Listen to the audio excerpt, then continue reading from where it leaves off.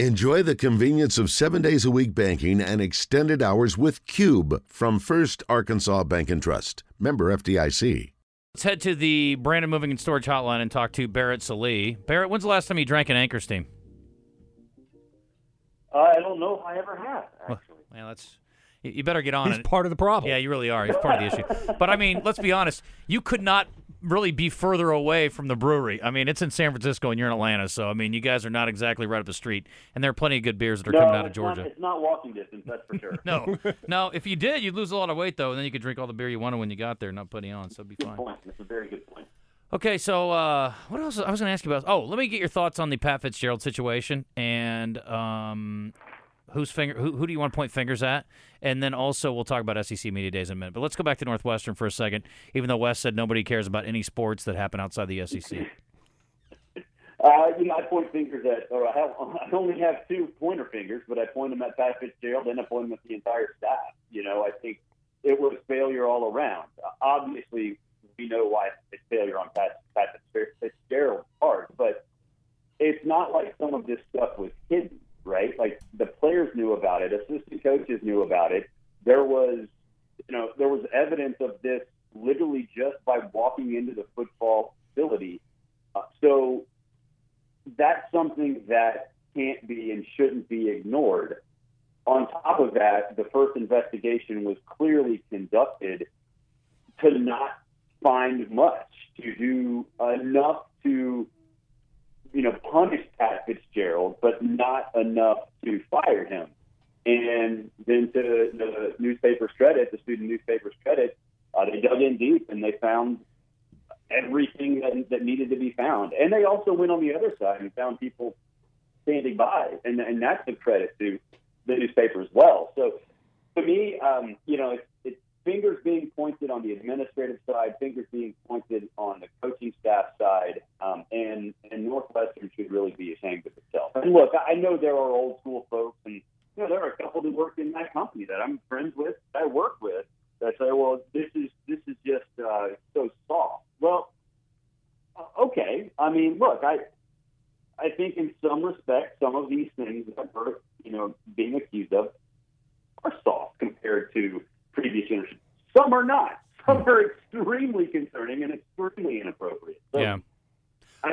It's just failure all around. And I mean, Pat Fitzgerald, for a guy who is like literally a legend, probably the biggest figure in Northwestern football history, to have it in like this is just, it's almost unbelievable. Yeah, it is shocking, I suppose, in the big scheme of things.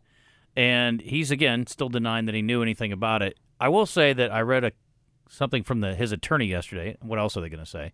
But they suggested, and I guess they'll have a chance to prove it in a hearing of some sort, maybe if they get to that point, that no new information came out in the newspaper reports. All that was in the investigation. So there was nothing that was revealing in the newspaper accounts. So I guess we'll find that out if they ever release it, or if they go to court, they'll have to, I guess, talk about all that in open court. Well, yeah, I mean, and he's got a pretty decent case there, right? It does seem like part of the issue became public perception, and that Northwestern acted almost exclusively on public perception after the initial facts were released. So, yeah, he has a case. I kind of likened it to the Jeremy Pruitt case in Tennessee, right?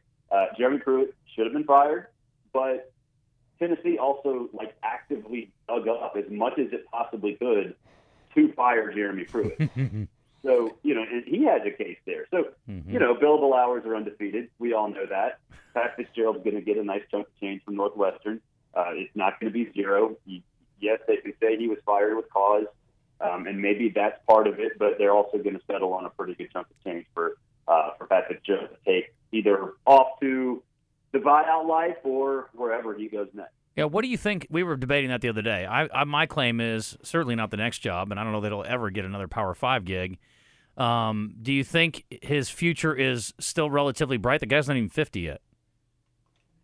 Yeah, I mean, he's a football guy, right? He can find somewhere, right? I think that it'll have to be in his assistant, and it'll have to, pay his penances and move on up. But it's not going to be like the Arbrile situation where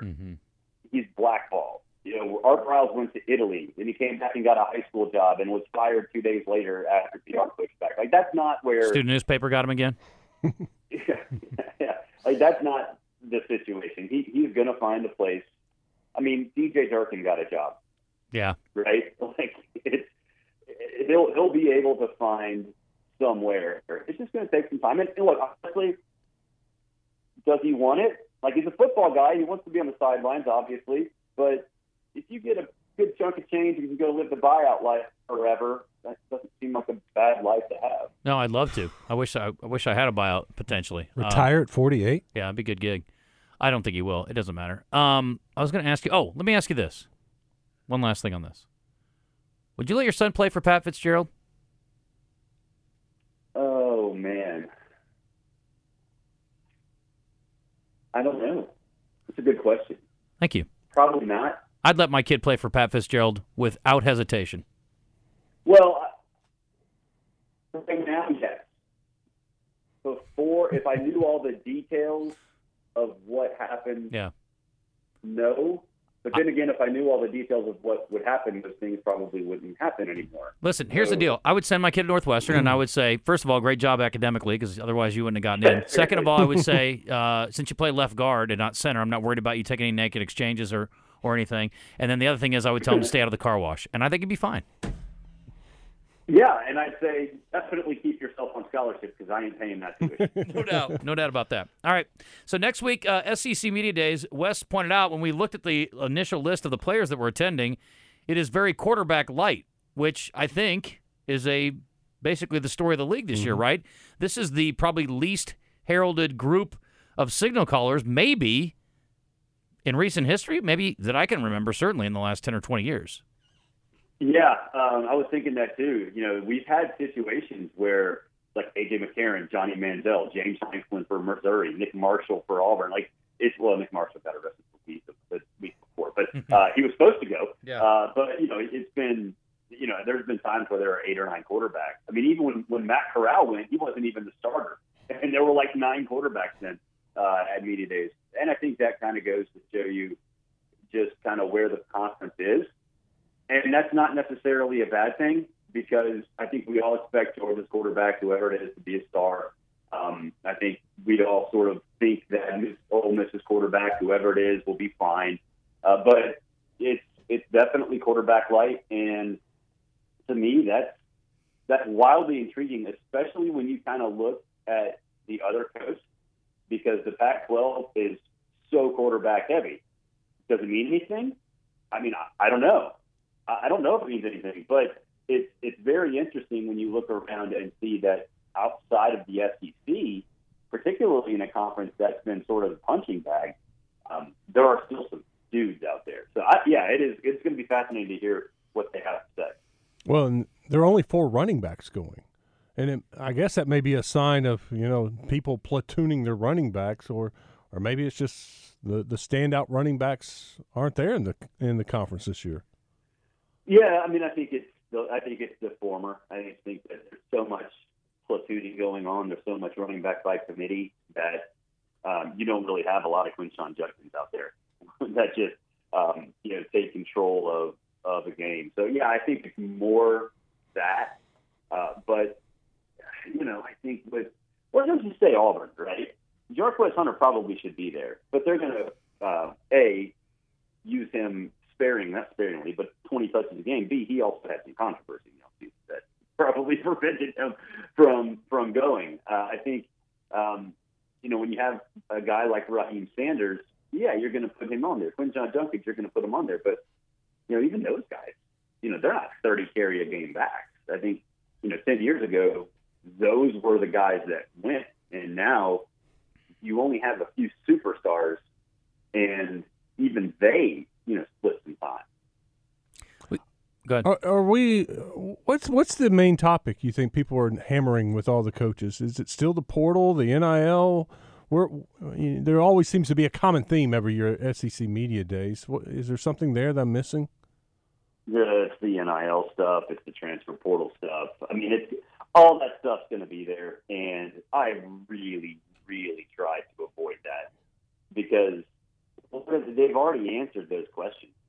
Like, I don't know what you're going to get that you haven't already gotten from coaches. So, yeah, it's going to be I think the NIL is one, but I think more important, more importantly, because I think they're both kind of silly, but you're going to see a lot of questions asked about, the month of December and how that needs to change because of the time constraints. And, I guess it's mildly interesting, but it's not, the coaches can't do anything about that. What are they going to do? It's not, has nothing to do with them in terms of making decisions, but that'll be part of it too. Mm-hmm. We were talking about Texas A&M a little bit yesterday, Barrett, and I know expectations aren't super high, but we have a lot of regard for Petrino and the impact he could have if Jimbo doesn't meddle. Well, I hope it works out as well as Houston Nutt and Gus Malzahn did. But what do you expect? What do you expect there? I mean, are they going to be a little better than maybe anticipated because of his influence, or what do you think? I think they're going to be awesome or awful, and there's no in between. Right? I personally think it's going to be a train wreck, but if it works, man, it's going to be awesome. So they've got lots of weapons. Their wide receiving core is stacked. We don't really know what the quarterback situation is. I mean, Connor Wegman's going to probably be the guy, but how good is he? We don't know that yet, but I think, I'm finishing up a storyline piece right now. It's going to run tomorrow. Asking Jimbo and those players as well about how that relationship is so far will be fascinating because it is, I wouldn't say a pivotal year. Jimbo's not going to get fired, right? His buyout at the end of the season is like $76,000 or whatever. But if he can't succeed with this, I mean, can you imagine what the next few years will be like in College Station? Like with Jimbo essentially as a lame duck coach. It's so interesting. Maybe Petrino time. If the offense is successful but they don't win. Who was it? Was it Petrino that was the one that was accused of who was the one that backdoored somebody at Auburn years ago? It was Petrino interviewing. Petrino? Yeah. With Tuberville. At Louisville. Right. They flew to Louisville to interview him while Tubbs was still the coach. Huh. I would love to see. I don't want to see him as the head coach at A&M, but it would be kind of a funny turn of events. I don't know how that would work either. Yeah, the defense would just have to stink. Can you stink. imagine Petrino and Steve Sarkisian in the SEC going at it? We had a question on our unsponsored text line. Do SEC fans root for Texas and Oklahoma to have a good year this year in the Big 12 before they come to the SEC? I don't. I don't either. Texas there are two different schools of thought, right? Like, you want them to get smoked because, it shows that coming into the SEC, they're going to be even worse than they were. And I think on the other side, wouldn't it be fun to have them, one or both, come in like as Big 12 champs / Big 12 championship game participants? Either A, to have a lot more eyeballs on the league, or B, to laugh at them when they get smoked in the SEC. Mm-hmm. I think both of those. You could answer it a couple of different ways. So I think that would be a fascinating question to ask after the season if one or both has successful season. I was reading a story on ESPN this morning. I normally only read CBSSports.com, but I saw a story this morning and it said Texas is mired in its longest drought of not winning a conference championship in school history. 13 years since they've won the Big 12. That is hard to believe. Oklahoma is not. Impossible. It really is. Oklahoma is not, but they are also not going to win it this year, I don't imagine. Also, it was spoken about, they were asking Mike Gundy about the Bedlam rivalry, and it looks like, in his opinion, it's dead. So it's not going to happen. They won't continue on. It's unfortunate, but yeah, that'll be the new Texas A&M. Yep. More words, Yep. Well, eventually Oklahoma State can join the league, and we'll be all good again. Sankey got a contract extension today. It was announced through 2028. Gregory Sankey? Yep. Yes. You think will he be here in 2028? You think he lives out that contract? Lives out? He's a young man. No, he's still go young. somewhere I else. He will. I think he'll still be there because the playoff committee or the head of the playoff. Sankey's kind of instrumental in developing that. I don't know if he'll take that job, and I don't think anybody wants the head of the NCAA, although Baker's taking it, or has taken it, I guess. But no, I think he's in for the long haul. I think he's the Roy Kramer, Mike Slive, like this is his forever job. How much does he make, Barrett? Do you know? I don't know. There was a disclosure a couple years ago, but I know that's changed. Yeah, I was scrolling through the press release looking for a lot of zeros, and I didn't ever see any numbers. Greg Sankey's salary, I'll look it up. It's up there, that's for sure. Like $10 million? It can't be that much. $8 million? It says here, this is May 19th. As for other Power 5 conference commissioners, Greg Sankey received more than $3.7 million in total compensation in 2021. So I bet he's around 5. Yeah, that's probably a 5. I'm honestly surprised 3.7 was if that was so bad. 2 years ago. Man, what about Sam Pittman's making? More than that. More than 6? that, He's making 6, I think. Oh. Yeah, they just disclosed all of the salaries for the state employees recently, and Pittman was on there, and Musselman and all those guys. There's an assistant golf coach making over $100,000 at Arkansas. That was the one that popped off the page at me. Really? Yeah, that's a good gig. Good for him. That's what I'm saying, bro. Didn't pay 6 figures to play golf? That's awesome. Well, Arkansas has a very good golf team, too, though, I will say that, in their defense. I'm glad they got that kind of cheese. Well, maybe he can coach me because I played awful yesterday. Well, I'm sorry about that. Welcome to my world. Well, listen, you did a great job here. Enjoy your time in Nashville. Are you excited about the location this year? I don't hate that Broadway is going to be a block from where we have our meetings. So, that will be a lot of fun. I haven't been to Nashville in several years, so I'm excited. Oh, such a great town. I'm getting to go there a couple times this year. I'm excited about it. All right, Barrett, safe travels, buddy. Thank you for the time, my friend. We'll talk to you soon. All right, thanks, y'all. See you. All right, see you, buddy.